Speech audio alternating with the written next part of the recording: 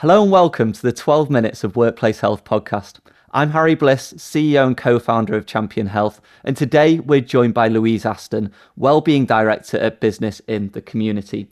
Louise is a multi-award winning campaigner when it comes to mental health and workplace health, and is recognised by the Institute of Directors, Society of Occupational Medicine, and also REBA. Louise is going to talk about all of the incredible work that Business in the Community are doing to support organisations like yours, and also the experience that she's been able to muster up over the last 15 to 20 years.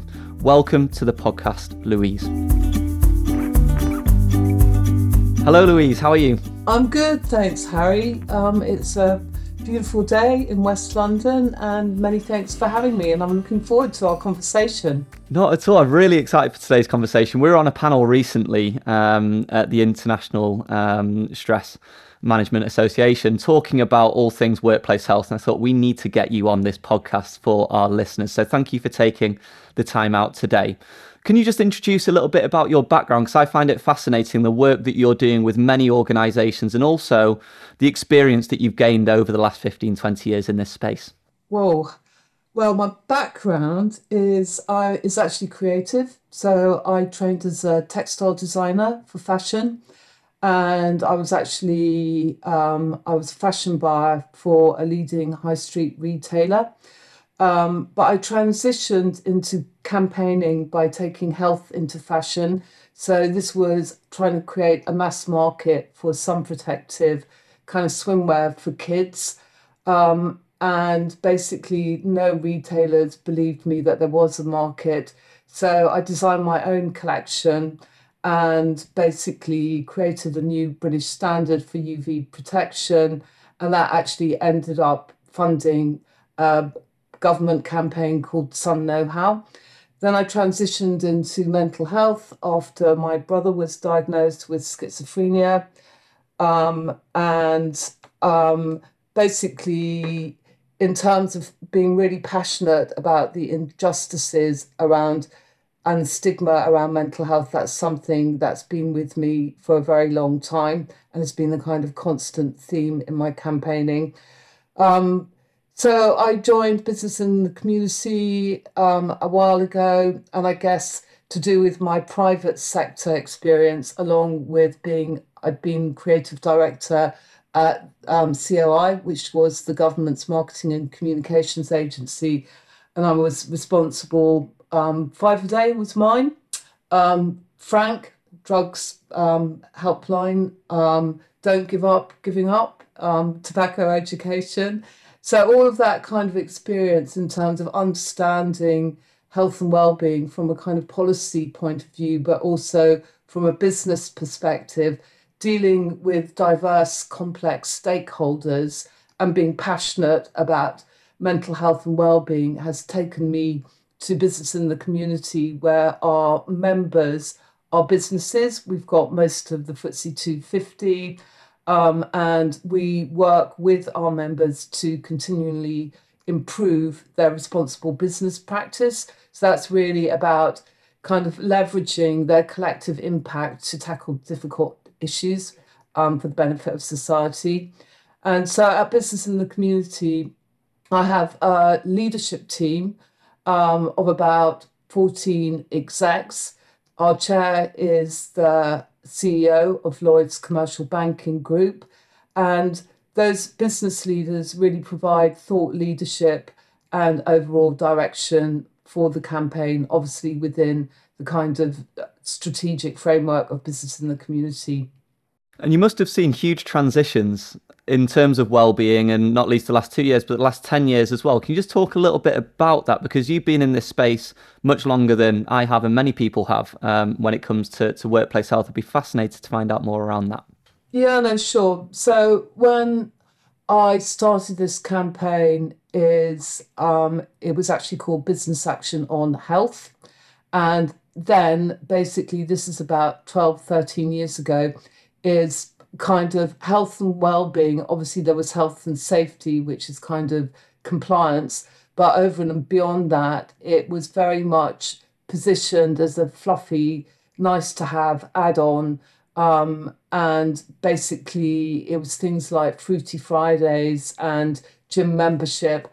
but nothing really about mental health, and certainly not an integrated approach, and certainly not a boardroom issue. So, over the years, there's a lot of things that have happened, is basically to do with kind of the impact of people like Professor Dame Carol Black on policy in terms of making the linkages between kind of good work and productivity, and really actually kind of creating that space, along with the Stevenson Farmer Review in terms of mental health at work, in terms of actually seeing what actually works to improve mental health. So really, I guess in the last 10 years, I've seen a radical shift. It's taken a long time, it's been gradual in terms of mental health awareness raising, but until a couple of years ago, it really wasn't translating into mainstream kind of strategic action. Many employers were going for the kind of low-hanging, easy kind of fruit. And, every year at Business in the Community, we've been doing a national YouGov mental health at work survey. Although, as I said, awareness was raising, it wasn't translating into tackling the systemic causes. And I think it's really taken a pandemic for mental health, along with integrated wellbeing, to become a boardroom issue. I completely agree in terms of that. And it's fascinating to hear about the background across the last 10, 15 years as well. And I'm sure many of our listeners are aware of the Stevenson Farmer report. And if you're not, please Google it, because it is so powerful when it comes to not just the moral case, but the business case with workplace health.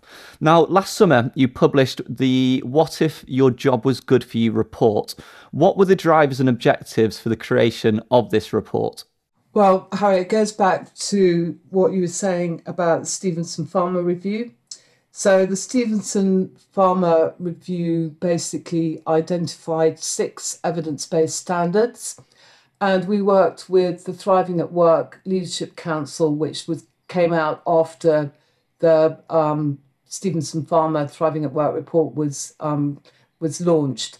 And we worked with them to develop something called the Mental Health at Work Commitment, which is underpinned by 6 standards. The original Stevenson Farmer ones were updated because some of them were a little out of date, because the report was published in 2017. And before the pandemic, standard 2 of those 6 standards that underpin the Mental Health at Work Commitment, which is proactively ensure work design and organisational culture drive positive mental health outcomes, was really considered for many people just too difficult and extremely challenging, even for the more kind of pioneering companies out of the 6 standards to implement. But literally over the night, the pandemic provided this once in a lifetime opportunity to reimagine ways of working. And, I think it's fair to say that COVID's transformed ways of working forever, acting as an accelerant for flexible and hybrid ways of working that really didn't seem possible before. So the What If Your Job Was Good For You, it's freely available on Business in the Community's website. It was informed by a national YouGov survey, qual interviews with our members and stakeholders, a literature review, and accompanied by an anthology of case studies and videos. And again, as I said, they're all freely available on BITC's website. So the report was never intended to be an end in itself. We absolutely didn't claim to have all the answers. And basically, it was the start of a journey, and collaboration was absolutely baked into the development of the report. And you'll see at the beginning of the report the kind of many contributors that we've been working with, and many partners, including Mind, Mental Health UK, Society of Occupational Medicine, Disability Forum, and independently endorsed by CIPD. So from that report, we basically, as I said, it didn't stop there, is we basically convened a whole series of roundtables around actually engaging business leaders, but also gathering insights to inform the kind of next chapter of the campaign, which is what we're working on right now. Fantastic. And when it comes to finding that report, again, just Google what if your job was good for you, or go on the BITC website to be able to access it. It is really in depth and a fantastic piece of work. Now, what we love to do within this podcast is be future focused and to look at what we can do going forwards. For you and your experience from all of the conversations you're having and all of the research that you're absorbing and reading at the moment, what are the main calls to action that you would give to employers and leaders within organisations when it comes to workplace health? There's been a paradigm shift, hasn't there, between the job seekers and employers. And in terms of employees being a lot more aspirational and discerning in terms of what they actually want, in terms of when, where, and how they work. So basically, I think that employers need to treat job seekers and their own existing employees as kind of clients, as customers, and actually listen to what they want and take that very kind of tailored, personalized approach. Obviously, this is against the backdrop of the Great Resignation. Yep. So no employer can actually, if they want to attract and retain the best possible talent, they actually need to sit up and take notice.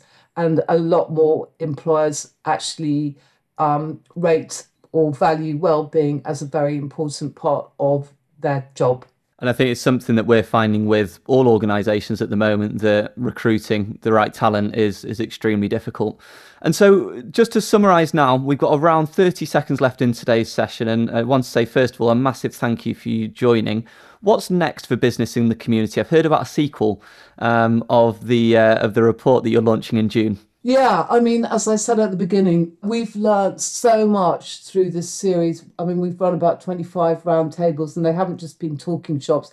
We really kind of, talk about test and learn and finding out loads of really interesting kind of angles that informed our latest new Better Work YouGov survey. Is we're working on a sequel to What If Your Job Was Good For You, called Your Job Can Be Good For You, which will be launched on the 9th of June.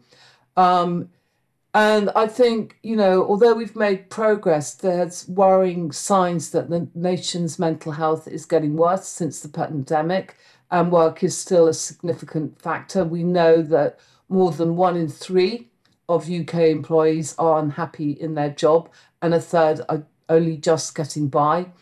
And, the pandemic and now the global humanitarian crises have caused many of us to really reassess what we think about life, work, and what we want out of both. So, as I said before, business cannot ignore the Great Resignation, or call it the Great Reassessment, with almost 1 in 4 employees actively planning to change employers. So basically, there is no one way of designing good work. All employers must take an individual and inclusive approach that protects and promotes mental health and well-being. And it's back to this: employers, wherever possible, should be enabled to take ownership in terms of co-creating their own good job based on what's important to them, and supported by managers and aligned with organisational practices and policies. But one of the things that is worrying is that we must approach creating good jobs with caution and avoid risking a kind of two-tier ways of working, with higher paid employees more likely to access flexible working than lower paid. I mean, we know even in the height of the pandemic is 47.7% only of UK employees were even able to work from home. And also to do with the pandemic, we've also seen the connections between people and planet.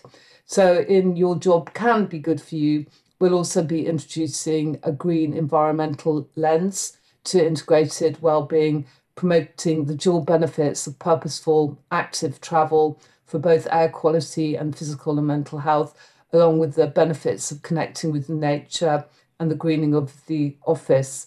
So that's kind of where we're going. I don't think for a moment we're going to have all the answers, Harry. But, in terms of working with a collaborative movement with some really good kind of qual and quant research, and everything that we've learned since the pandemic is I think we will have a lot more to support Your Job Can Be Good For You. I think that's a fantastic message to wrap up today's session. So, Louise, I want to say a massive thank you because I know how busy you are, all of the work that you're doing in the space. And I want to say a thank you on behalf of everyone that's benefiting from the work that you're doing within their organisation as well. It's an absolute pleasure, and thank you for having me. For more exclusive insights and content around workplace wellbeing, please subscribe to this podcast, and we look forward to seeing you on the next episode.